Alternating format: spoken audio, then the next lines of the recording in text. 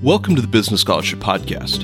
I'm your host, Andrew Jennings. You're listening to a special symposium episode of the show focused on financial and corporate regulation in the Biden administration. As part of this symposium, we'll hear from 5 panels of scholars and practitioners about what we might expect for financial and corporate regulation over the next 4 years of the Biden-Harris administration. We'll return with our regular episodes next week. As usual, if you like what you hear, please subscribe to the podcast on your favorite podcast app or let others know about the show too.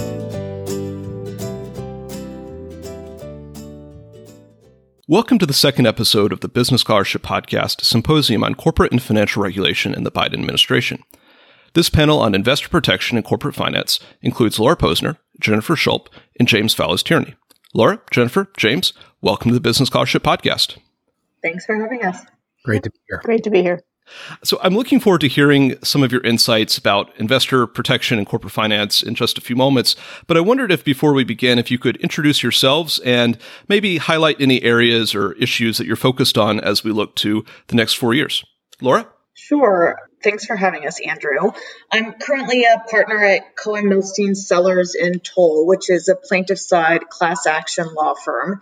And I primarily focus my practice on securities and derivative litigation on behalf of public pension funds, unions, and other institutional investors. Prior to coming back to private practice, I was the securities regulator for the state of New Jersey and was also the head of enforcement for the North American Securities Administrators Association, which is the association of all state, provincial, and territorial securities regulators in the U.S., Canada, and Mexico. With regard to the next 4 years, I think because I've worked both in private practice as a plaintiff-side securities litigator and also as a regulator, I often looked at investor protection and financial market regulation from 2 different perspectives. They're often very correlated, but have different areas of emphasis.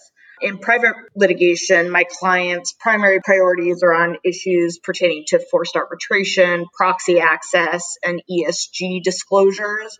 But as a former regulator, I'm also very interested and concerned about the overwhelming breadth of deregulation and privatization of the securities markets that began with the Jobs Act under the Obama administration and then continued really full throttle over the course of the Trump administration.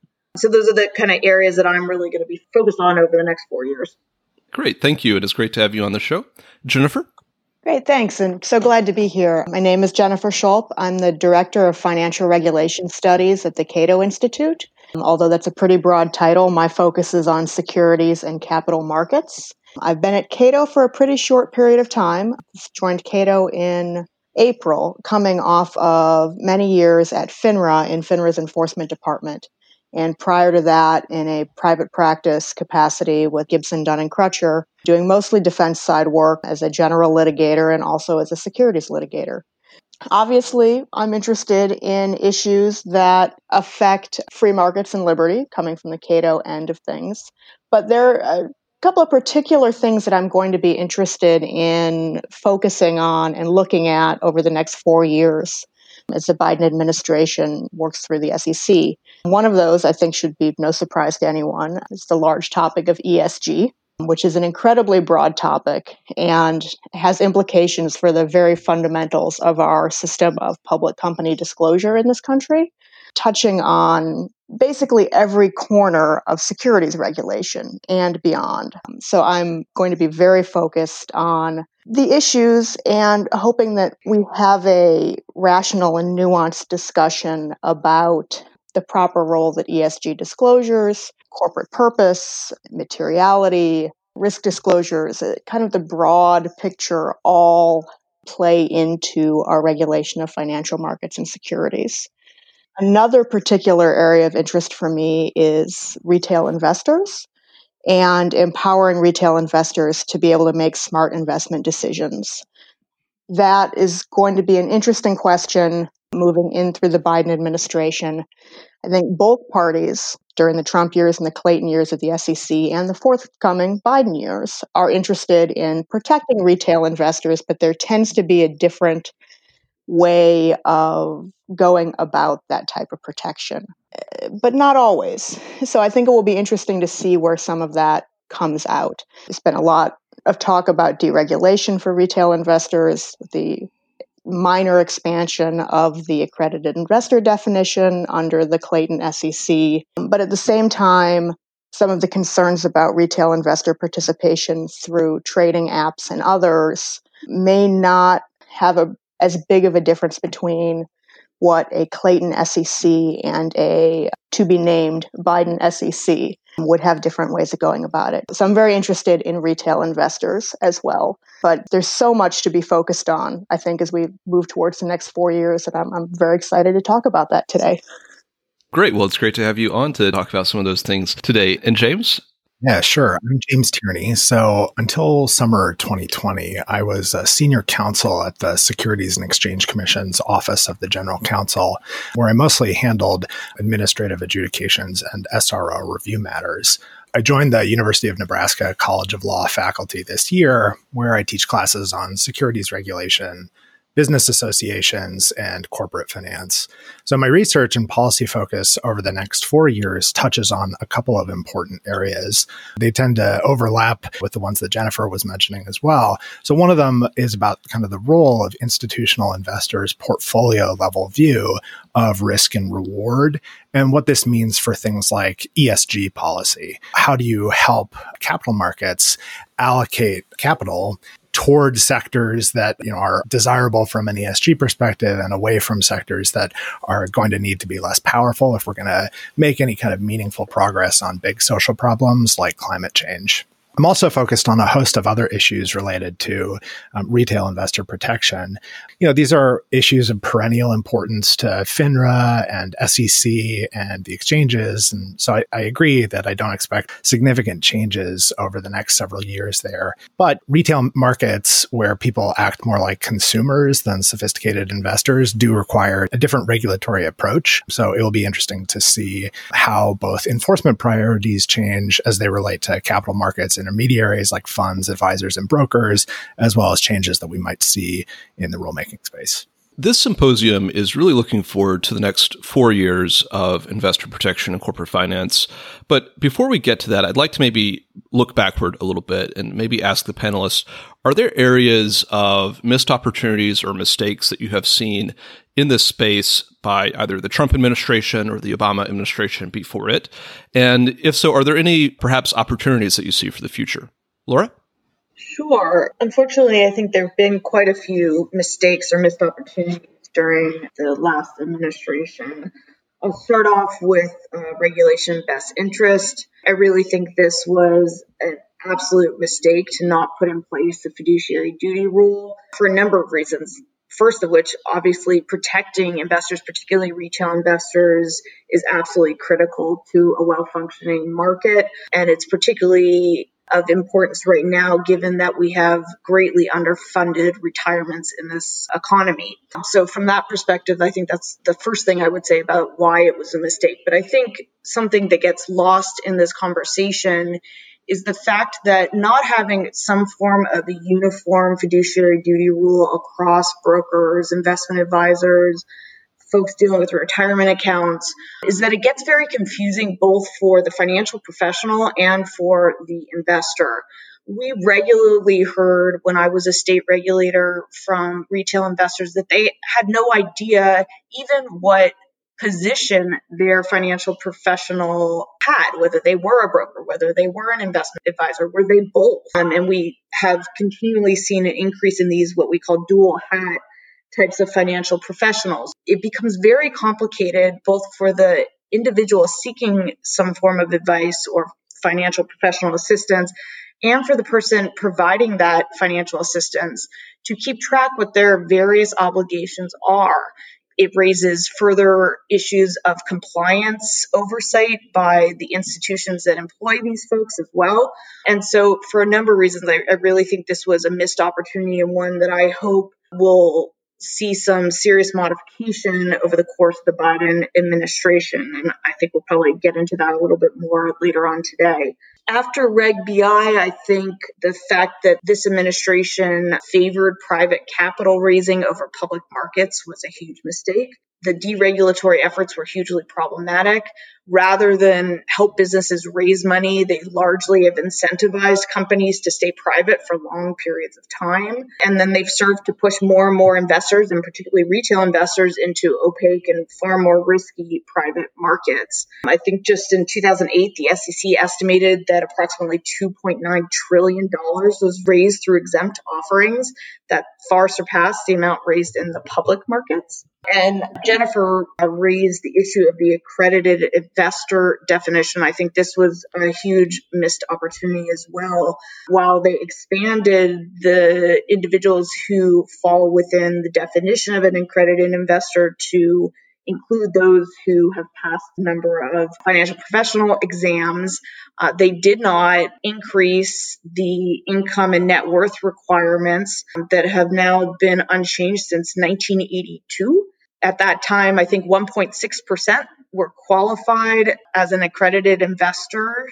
Now it's well in excess of 13%, or 16 million Americans, many of whom are elderly and don't have the opportunity or time to make up for money that might be lost in a much more opaque or risky investment. So I think expanding the definition to include financial professionals, but not expanding the definition to increase the income and net worth criteria was a real mess. Along similar lines, we have a bunch of other exemptions that have either been proposed and are pending, or have gone into effect that have had the same result, pushing more people into private markets and away from the public markets, all under the, guise of capital formation and supposedly increasing the opportunities for retail investors to take part in these types of companies without really any consideration, as far as I can tell, of the ramifications of what that means, the economics of it, whether it's necessary, if there isn't sufficient opportunity for retail investors in particular to invest in companies that are public and provide actual true disclosures. So as a general matter, this whole area of deregulation and pushing of private exempt offerings has really been, I think, a huge mistake by this administration.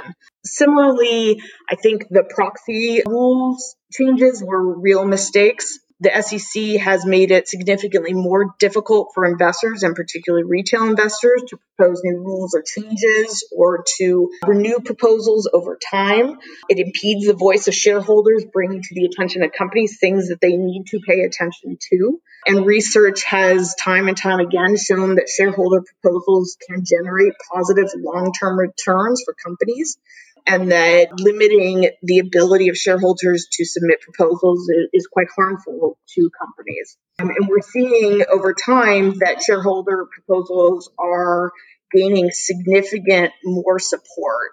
The percentage of shareholders voting in support of proxy proposals has increased dramatically, and putting in place these types of rule changes will likely serve to stifle campaigns that have been building momentum over a number of years.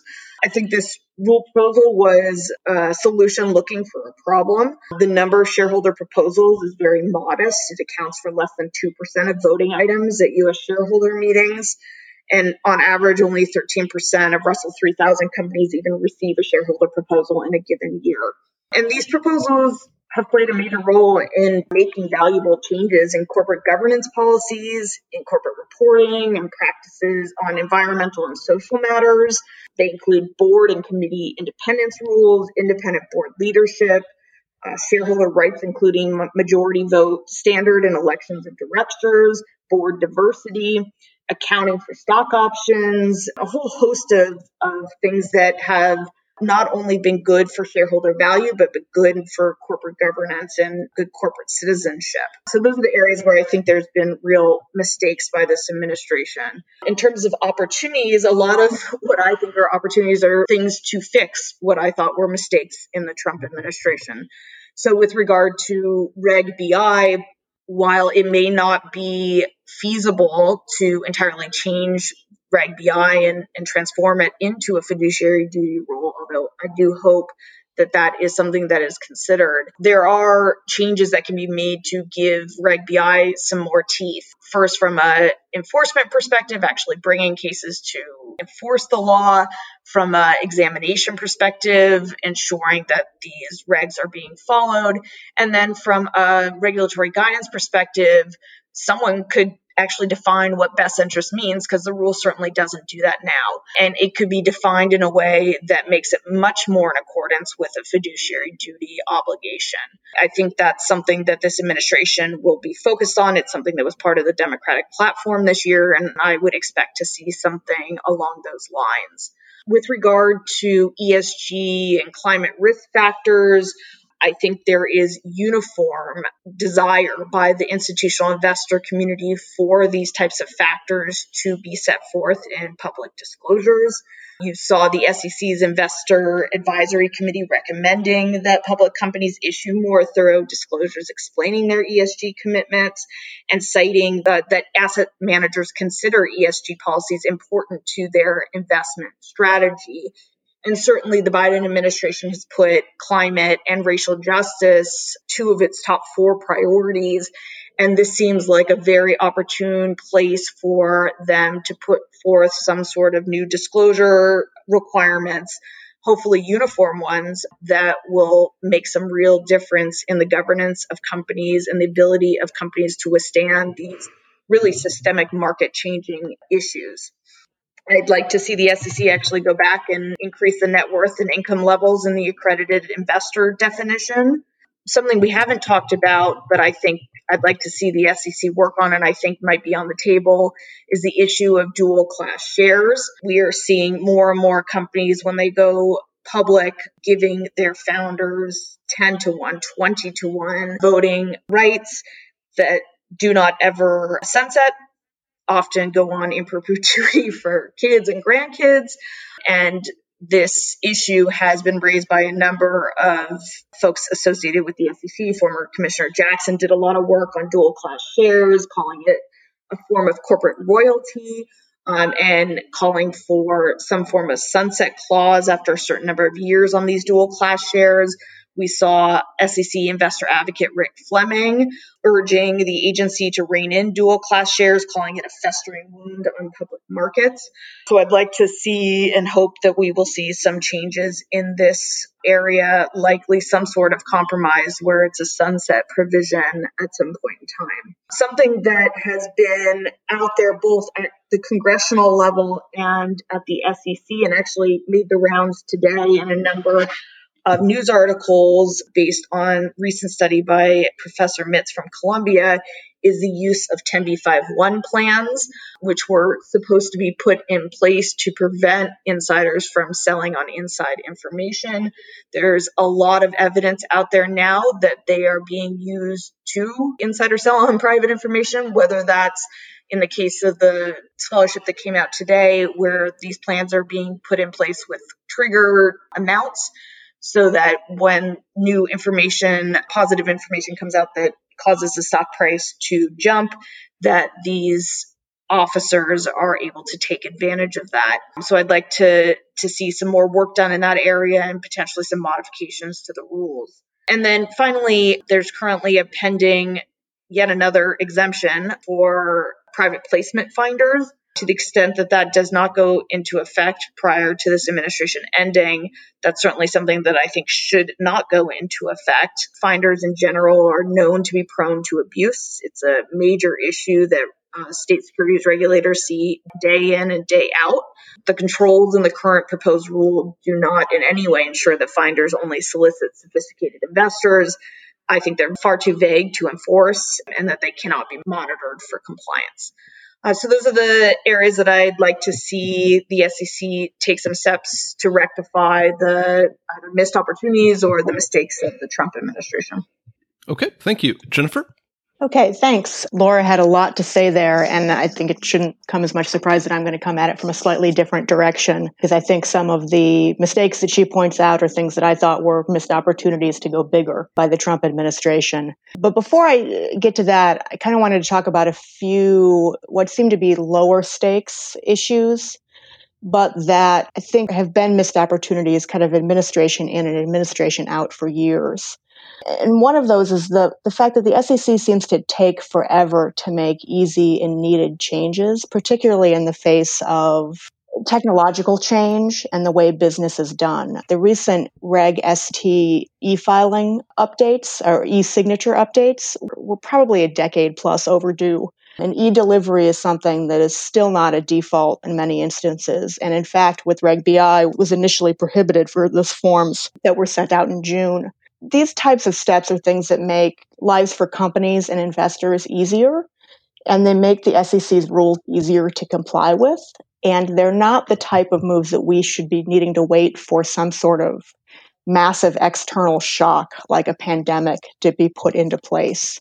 The SEC needs to really be able to focus on continuing to modernize and update its rules in these areas when the need arises, and not being 10, 15 years plus behind the times.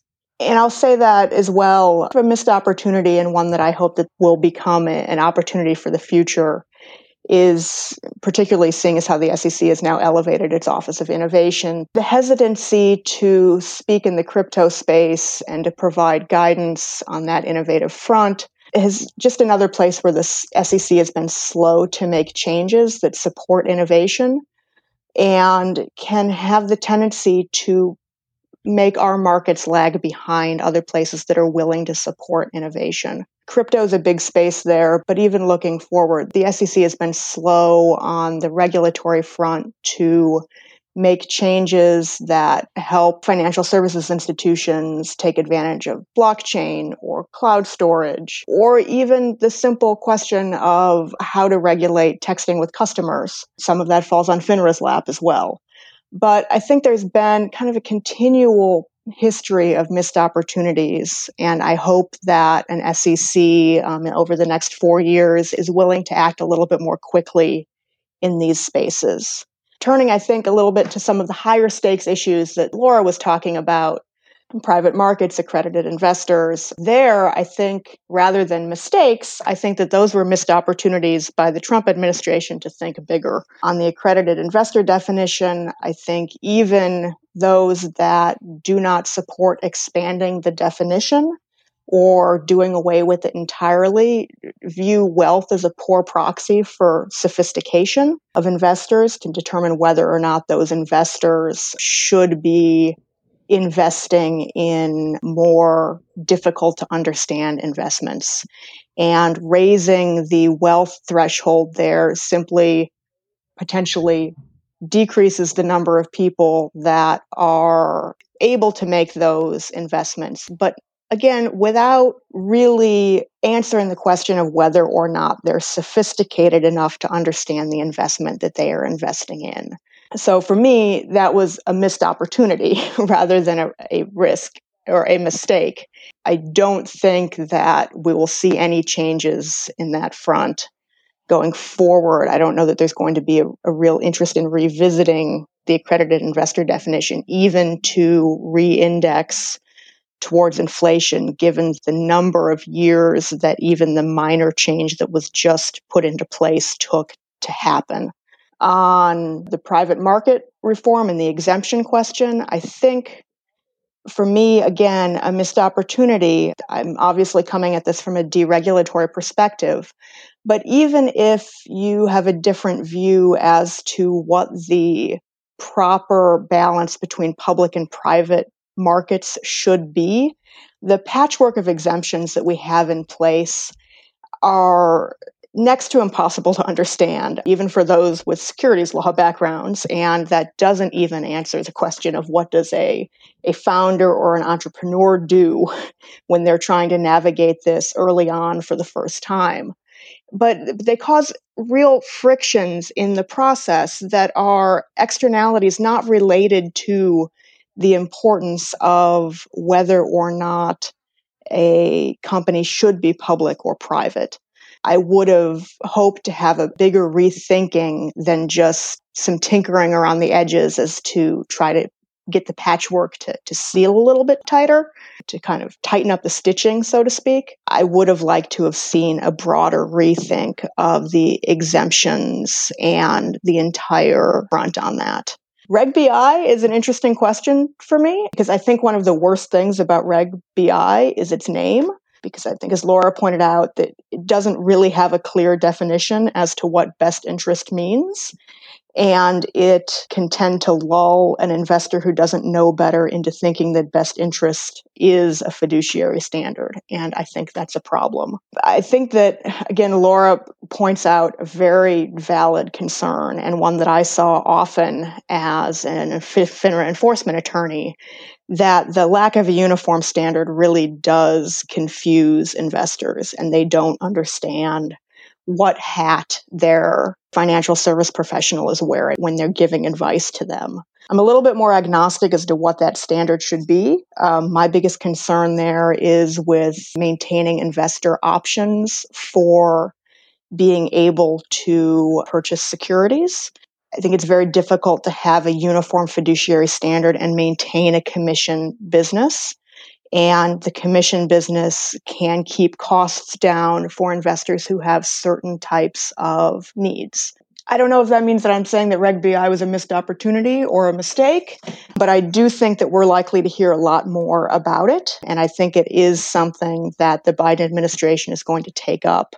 And I think it is something that, whether the Biden administration makes changes or has guidance that I agree with or disagree with, some actual firm guidance in the Reg BI space as firms and investors try to figure it out is probably going to be useful.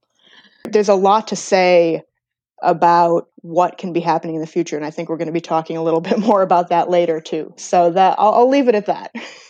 James? Yeah, thanks. So, I agree with Jennifer that there are some low-hanging fruit that the SEC has historically missed opportunities in trying to make things easier. Things like e-filing are a real problem, not only on the issuer regulated entity side, but they also hamper the agency and its staff from getting their jobs done as easily. So, for me, a missed opportunity has been to modernize the administrative enforcement proceedings filing system, which has been, a decade in the making and still no progress on it, in order to make things easier and open up some transparency on what's going on within the agency, adjudication docket. I also think that some of the Trump administration's more overlooked efforts in the area of investor protection and corporate finance have been some of the most odious. One of the biggest shifts in the last couple decades has been the rise of big institutional investors that hold diversified market portfolios. And these funds and their beneficial owners look at risk and reward at the portfolio level rather than the company level. I think Bloomberg columnist Matt Levine gave the best illustration when he said that investors could reasonably demand that the drug company Pfizer distribute free COVID-19 vaccines if their portfolio level gains would, quote, more than make up for bankrupting Pfizer. So that creates conflicts of interest between investors based on whether or not they're diversified. The securities laws haven't really kept up with those changes. And in many ways, what we saw with the Trump administration is trying to impede them. So, this administration has impeded giving institutional investors tools to allocate capital or vote proxies in ways that serve, their kind of portfolio level interests, but might harm the interests of concentrated shareholders like CEOs who are compensated with different kinds of equity exposure. The biggest area in which that has implications for us is ESG investing, which is popular with investors who find it profitable or who might be willing to forego or accept lower profits to pursue secondary goals. While investors are clamoring for greater disclosure of ESG information, you'll note that it was conspicuously missing from the SEC's efforts to modernize Regulation SK earlier this year. The Department of Labor has proposed some other rules in this space that seem to be designed to prevent institutional investors from allocating capital away from ESG disfavored industries. So that includes a proposal to limit 401k plan sponsors from considering ESG in selecting investment options and limiting pension funds in voting ESG related proxies against managers' recommendations. There are other kinds of regulatory efforts like rulemaking about shareholder proposals and proxy advice that Laura was talking about that I think are also meant to keep power out of the hands of the big diversified institutional investors. That's an important opportunity moving forward because institutional investors' portfolio level view of risk on things like climate change and COVID is kind of like the rest of society's, much more so than, the CEO of a fossil fuel company. So if as a society we're going to make any headway on things like climate policy, I think a necessary opening will be to let capital markets allocate away from some of those ESG disfavored sectors. Really briefly, and completely separately, this is a pet issue of mine, but I think another missed opportunity is that or maybe a mistake, is that the SEC has lost its religion on one of the major elements of the securities self-regulation concept. And this is the idea that SEC has a role in carefully scrutinizing the SRO's exercise of power to set competition policy within the capital markets. FINRA and the exchanges get special dispensation under the Exchange Act, as well as antitrust immunity to do things that are very anti-competitive in their own industries.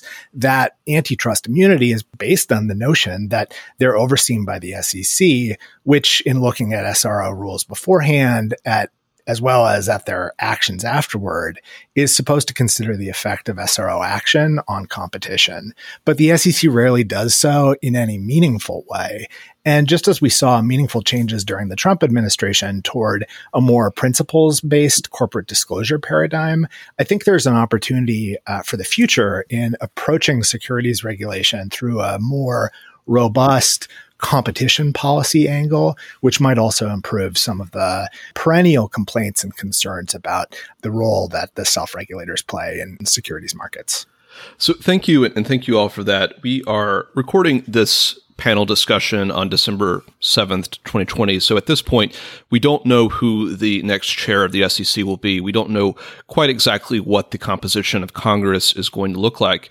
But I wondered if, with those limitations in mind, if you might be able to offer a little bit of a prediction on where you see investor protection, corporate finance regulation heading in the next 4 years. And if you were advising the next SEC chair or the next Congress, what might you suggest that they do in this space? Or where should they be putting their focus? Laura? So I think for the next administration and for Congress and whomever becomes the chair of the SEC, there's going to be a real focus on recovering the economy after the pandemic. And I think part of what is necessary to do that is to renew confidence in the markets and renew confidence in the ability of investors, and particularly retail investors, to grow their retirement assets.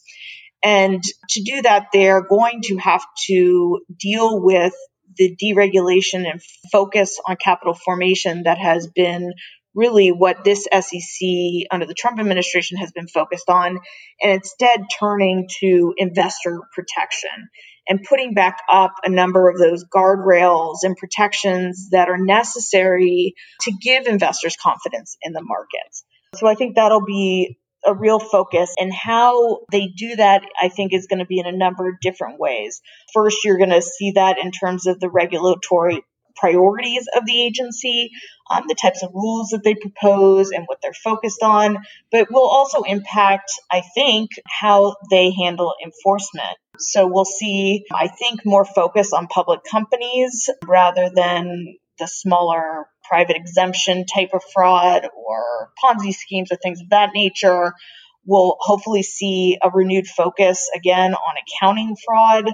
this has been, I guess, a real pet peeve of mine, and this is not unique to this administration, but we have seen very little oversight of the accounting industry post Sarbanes-Oxley. While certainly the number of restatements has come down, amount of accounting fraud has not. And you're seeing a real lack of interest or wherewithal to bring claims against accounting firms, although certainly not uniform. I have a case right now against KPMG rising out of a large fraud against Miller Energy. And there the SEC took probably the most significant action I've ever seen an SEC take against an accounting firm. But that was largely a holdover from the Obama administration. And conversely, I have another case pending against Deloitte Touche arising out of a fraud, the power company in South Carolina called SCANA, where at least publicly there's been no known information about whether the SEC is even investigating Deloitte Touche. And that's after a situation in which two of the senior officers of SCANA have now pled guilty and will be going to jail. So I really anticipate that we'll see a focus on enforcement. And I think that focus of enforcement on public companies and accounting fraud gives real confidence to folks investing in the market that there is a regulator out on the beat, that someone is overseeing these companies and ensuring that they act appropriately. Another area we haven't talked much about, but I really would encourage the next administration to focus on, is the issue of forced arbitration. We've seen the proliferation of forced arbitration in basically every aspect of our lives, from our cell phone contracts to the TVs we buy to our employment agreements. And there has been a renewed effort, largely driven by former professor, I think he's now Professor Emeritus Hal Scott at Harvard, to put in place these forced arbitration agreements in the bylaws or certificates of incorporation of public companies. I think that is a huge mistake for many, many reasons, not the least of which I think you largely lose the deterrent effect of private litigation when you do something like that and take everything out of public sight, have no more development of the law or best practices for companies to follow when there is no law that is made public. And perhaps most importantly, from an investor perspective, is that you lose the ability to provide real and meaningful recovery to investors in many, many circumstances. The private securities bar is infinitely more effective at returning money to investors than the SEC is. And the SEC has regularly said that private litigation is a necessary component to oversight of the financial markets. It just does not have the resources, people to actually do all of these cases and to recover the kinds of money that private litigation does for investors. So I hope that's an area that we see some changes from the SEC in a way contrary to what the Republican commissioners have been talking about in various speeches or on the Hill when asked to testify. All right, thank you. Jennifer? So I think the next 4 years are going to be the 4 years of E, S, and G. And I think that there's no question that the SEC is going to be focused on this. I think Congress is going to be focused on this, in large part because it's not just a question of the SEC or of the financial markets themselves. Part of the broader agenda of the Biden administration, the broader agenda of the Democratic Party, because it touches a lot of other policy issues. And I think the SEC, which has been very reluctant thus far to really wade into this space, will undoubtedly take it up with vigor in the coming 4 years, no matter who is the new SEC chair.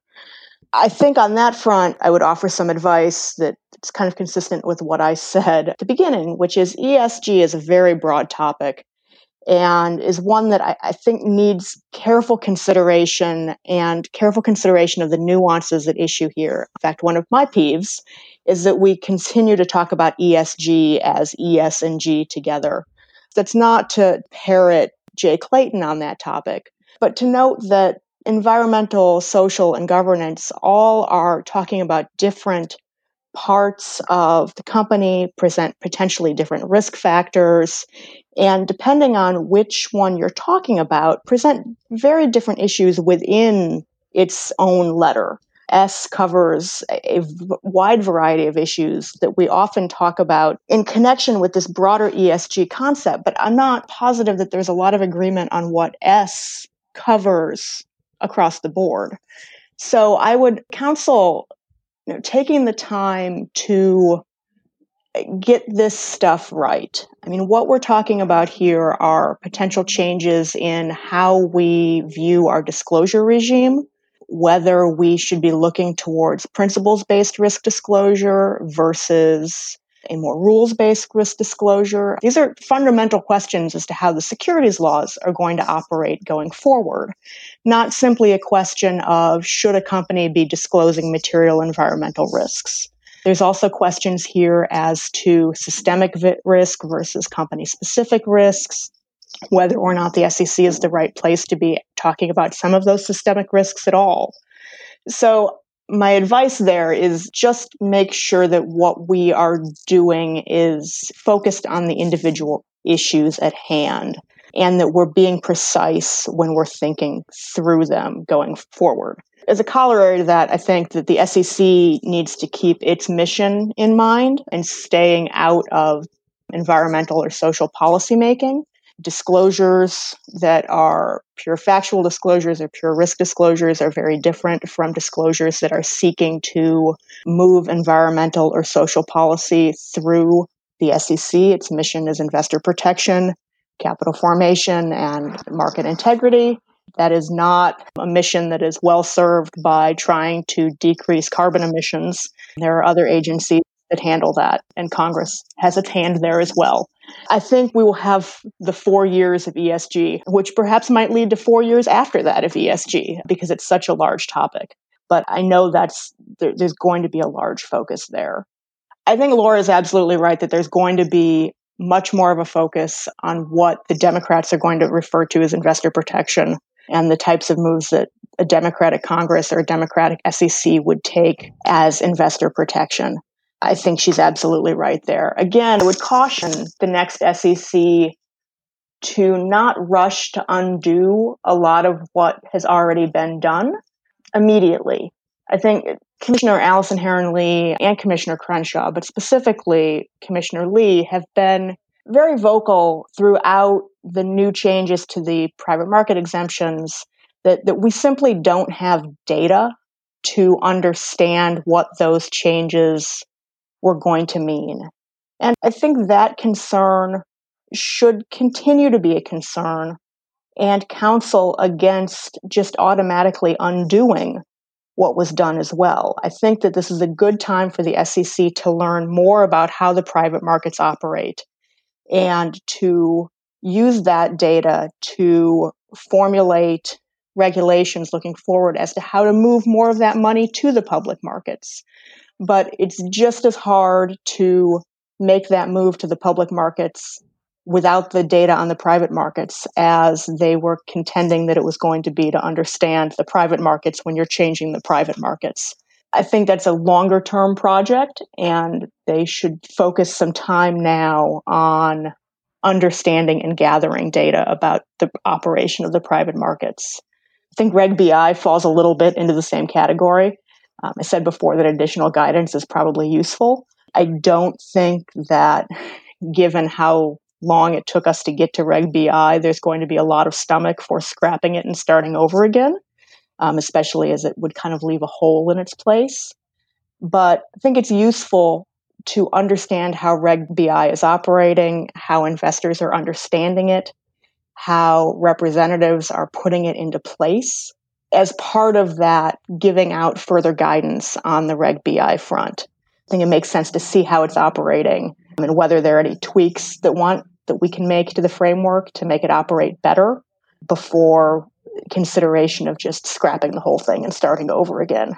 A minor point, not so minor, but I think the Trump administration was a little bit better about this, but I think it's something that should remain on both Congress and the SEC's mind going forward, is kind of avoiding a regulatory duplication and trying to keep the SEC focused in the SEC's space. So, we haven't talked at all about this today, but an area where it's come up quite a bit in the past is in the area of anti-money laundering enforcement, where there are an awful lot of agencies tasked with enforcing the Bank Secrecy Act and rules and regulations that go along with that. And it's not unusual for the SEC to be taking actions at the same time as other agencies. And the coordination can be better on that front. Any other places where that happens, we're just not serving multiple regulatory aims by having multiple agencies taking multiple actions on the same facts. One last thing, just to echo, I think Laura is right about where we will likely see an enforcement focus going forward. I think it's the case that 80, 90% of SEC actions that we would see every year, regardless of which party is in the White House or which party is the SEC chair. But I do think that Laura's right about some of those actions that would be on the tails. We will be seeing more of a focus of enforcement against large public companies, some more focus on enforcement, certain investor protection issues than we've had over the last 4 years. Thank you. And James? Yeah, so I think Jennifer and Laura have done a good rundown of some of the regulatory changes and new directions that we should expect to see over the next 4 years. I agree with Jennifer's last comment that many issues about Mr. and Mrs. 401k and retail investor protection are likely to be a significant concern for any kind of administration. Certainly, you could see much more ambitious changes and shifts both in policymaking and in enforcement priorities.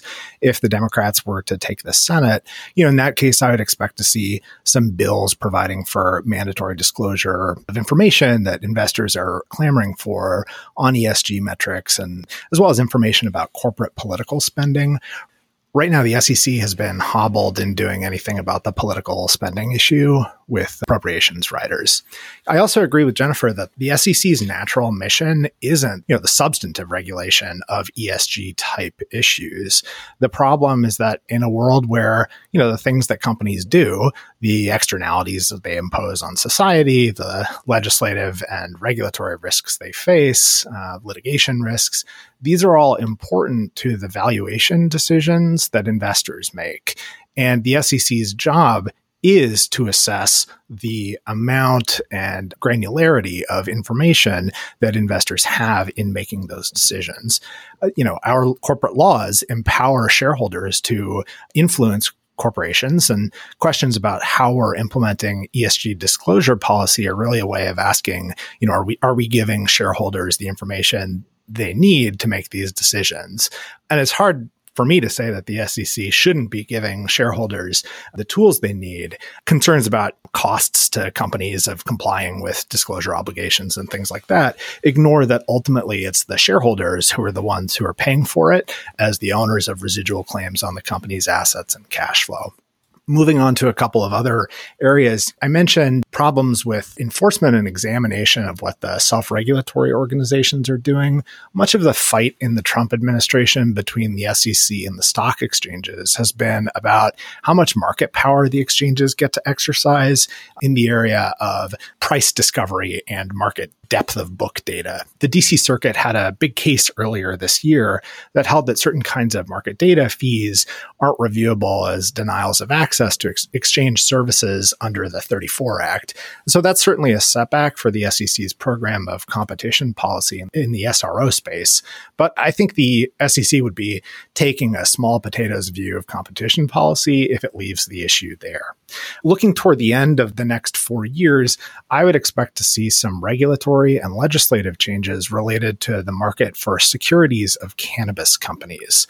The House in early December 2020 voted to decriminalize cannabis. And while we're unlikely to see movement on that issue anytime soon, you are starting to see more red states like Oklahoma and this year in a ballot initiative, South Dakota, opening up their state's cannabis markets. So while that's likely to be low priority for the Biden administration, if you read the tea leaves based on Biden himself has said on this issue, I would expect to see some kind of legislative package, whether or not Democrats were to retake control of the Senate, that tries to change how cannabis companies raise money from investors financing their operations and accessing the capital markets. So just to illustrate on this, think about cannabis companies that want to get listed on stock exchanges. Investor demand is high, valuations are frothy. And I think moving forward, especially if we see further liberalization at the federal level in this market, companies are going to look for the bonding and signaling benefits that come from meeting exchange listing criteria. And the exchanges are going to be competing for their business rather than resisting it as they currently are. So I think the effect of cannabis reform efforts on corporate finance is going to be another area to watch. I'd offer one final piece of advice to the Biden administration about an elephant in the room that we really haven't talked about today, which is anti-administrativism, the attack on the credibility and legitimacy of federal administrative decision-making, both in the political sphere as well as in the courts. And, that's compounded by the replacement of Justice Ginsburg with Justice Barrett on the Supreme Court, as well as the increasing number of federal judges appointed by President Trump. That is certain to be a headwind against whatever efforts the Biden administration pursues in the areas of investor protection and corporate finance. On that issue, the advice I'd offer regulators is not to be cowed by this particular kind of litigation risk. The financial sector regulation is popular and it's necessary to promote investors' confidence that they're going to get a fair shake in the market. I think Democrats sometimes get a reputation for coming to the negotiating table waving the white flag already. In my view, it's a virtue to be bold and aggressive in pursuing policy and have your agency action get overturned than to start out having compromised already and still have it get overturned. That's all the more important if you're going to set the stage for further financial sector reform in the future. One upshot of that approach that I'm recommending is that it connects the outcomes of particular policy debates on which the Biden administration's activity is likely to be politically popular with broader concerns about whether the current size and composition of the judiciary is consistent with the country's best interests. That's an issue that's not going to be addressed anytime soon. All right. So thank you all for those retrospective and prospective thoughts about this area of regulation over the next 4 years. I wondered if maybe we could, in the few minutes that we have left, maybe do some brief closing thoughts on this topic and things that listeners to this symposium panel should be thinking about. And I might reverse the order this time. Start with you, James. Sure. So here's my closing thought. At the time we're recording this conversation about the future for capital markets, certainly the stock markets have never looked stronger in American history. But we also face massive unemployment and disruption from COVID-19, with ever-increasing numbers of folks lining up at food pantries, and widespread economic precarity as something like half of Americans don't have any exposure to the stock market at all. So I think a challenge for quote unquote financial regulation in general is to promote an economy that works for everyone. And while capital formation and investor protection are a critically important part of that, and for all of the reasons that all of the panelists today have discussed, we can't lose sight of that broader picture of why we worry about the strength of the economy in the first place. All right. Thank you. Jennifer? So my closing thought is somewhat along the same lines. I mean, as we move into the next administration, we are going to be continuing to work on this economic recovery. And there are a lot of open questions about how the financial markets should operate. There's a lot of questions that have been raised for the past 4 years that are now going to be tackled by a new administration, including on ESG issues.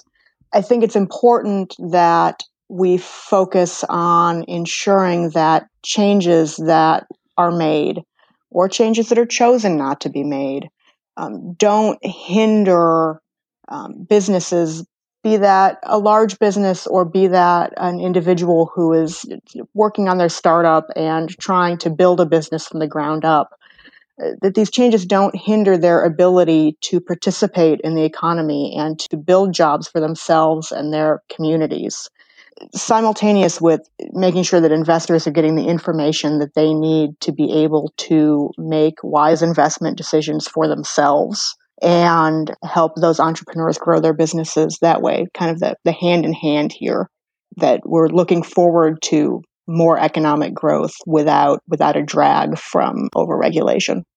Thank you. And Laura, last word. Yeah, so I want to reiterate a little bit of what James said. I think it's a really important part of the conversation that often gets lost. Part of what the SEC should be doing is not only protecting investors who are currently in the market or considering investing in the market, but making sure that there is a mechanism for those individuals who are not in the market to feel confident in getting involved and investing money when they can. And in order to do that, we need to make sure that we have sufficient guardrails up in place to protect them. And we're not throwing them into a situation in which they can invest in risky and opaque markets without sufficient information. So I think that's a really important point. I also want to address what Jennifer just said. It sounded to me a lot like the conversations that led up to the Jobs Act during the financial crisis. And I think that's a real mistake. I think it's a misnomer to think that putting in place proper and appropriate investor protection somehow hinders the ability of businesses to raise jobs or rebuild the economy. I think they go hand in hand. And when we don't put in place the appropriate safeguards, you have a situation where in very short cycles, economic collapses can occur again. And obviously, the pandemic that we're living through now is not an economic collapse caused by the industry itself. It's obviously dealing with a virus that we have very little control over. But it is, I think, laying bare a number of the areas in which we have taken off protections that could potentially have better ensured that we have a strong economy coming out of the pandemic and helping us to rebuild the economy as we move forward. So I think it's very concerning to me when I hear things like we need to be careful about the investor protection types of steps we take, or we should wait and to make changes until we have data, when largely this administration has acted, as far as I can tell, at least in the private exemption space, without any data. That's been one of the biggest criticisms by all of the Democratic commissioners during this administration, is that you're acting without any evidence of problems. But we're now hearing kind of echoes of that we shouldn't make changes until we have data to support it.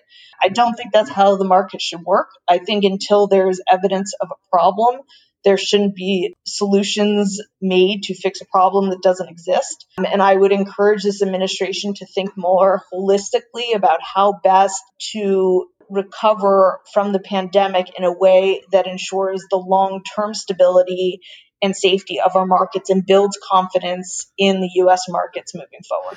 This has been the Business Scholarship Podcast Symposium on Corporate and Financial Regulation in the Biden administration's panel on investor protection and corporate finance. Our panelists have included Laura Posner, Jennifer Schulp, and James Fallis-Tierney. Laura, Jennifer, James, thank you for joining the Business Scholarship Podcast and the Symposium on Corporate and Financial Regulation in the Biden administration. Thanks for having us. It's been a lot of fun. Thanks. Great to be here. Thanks.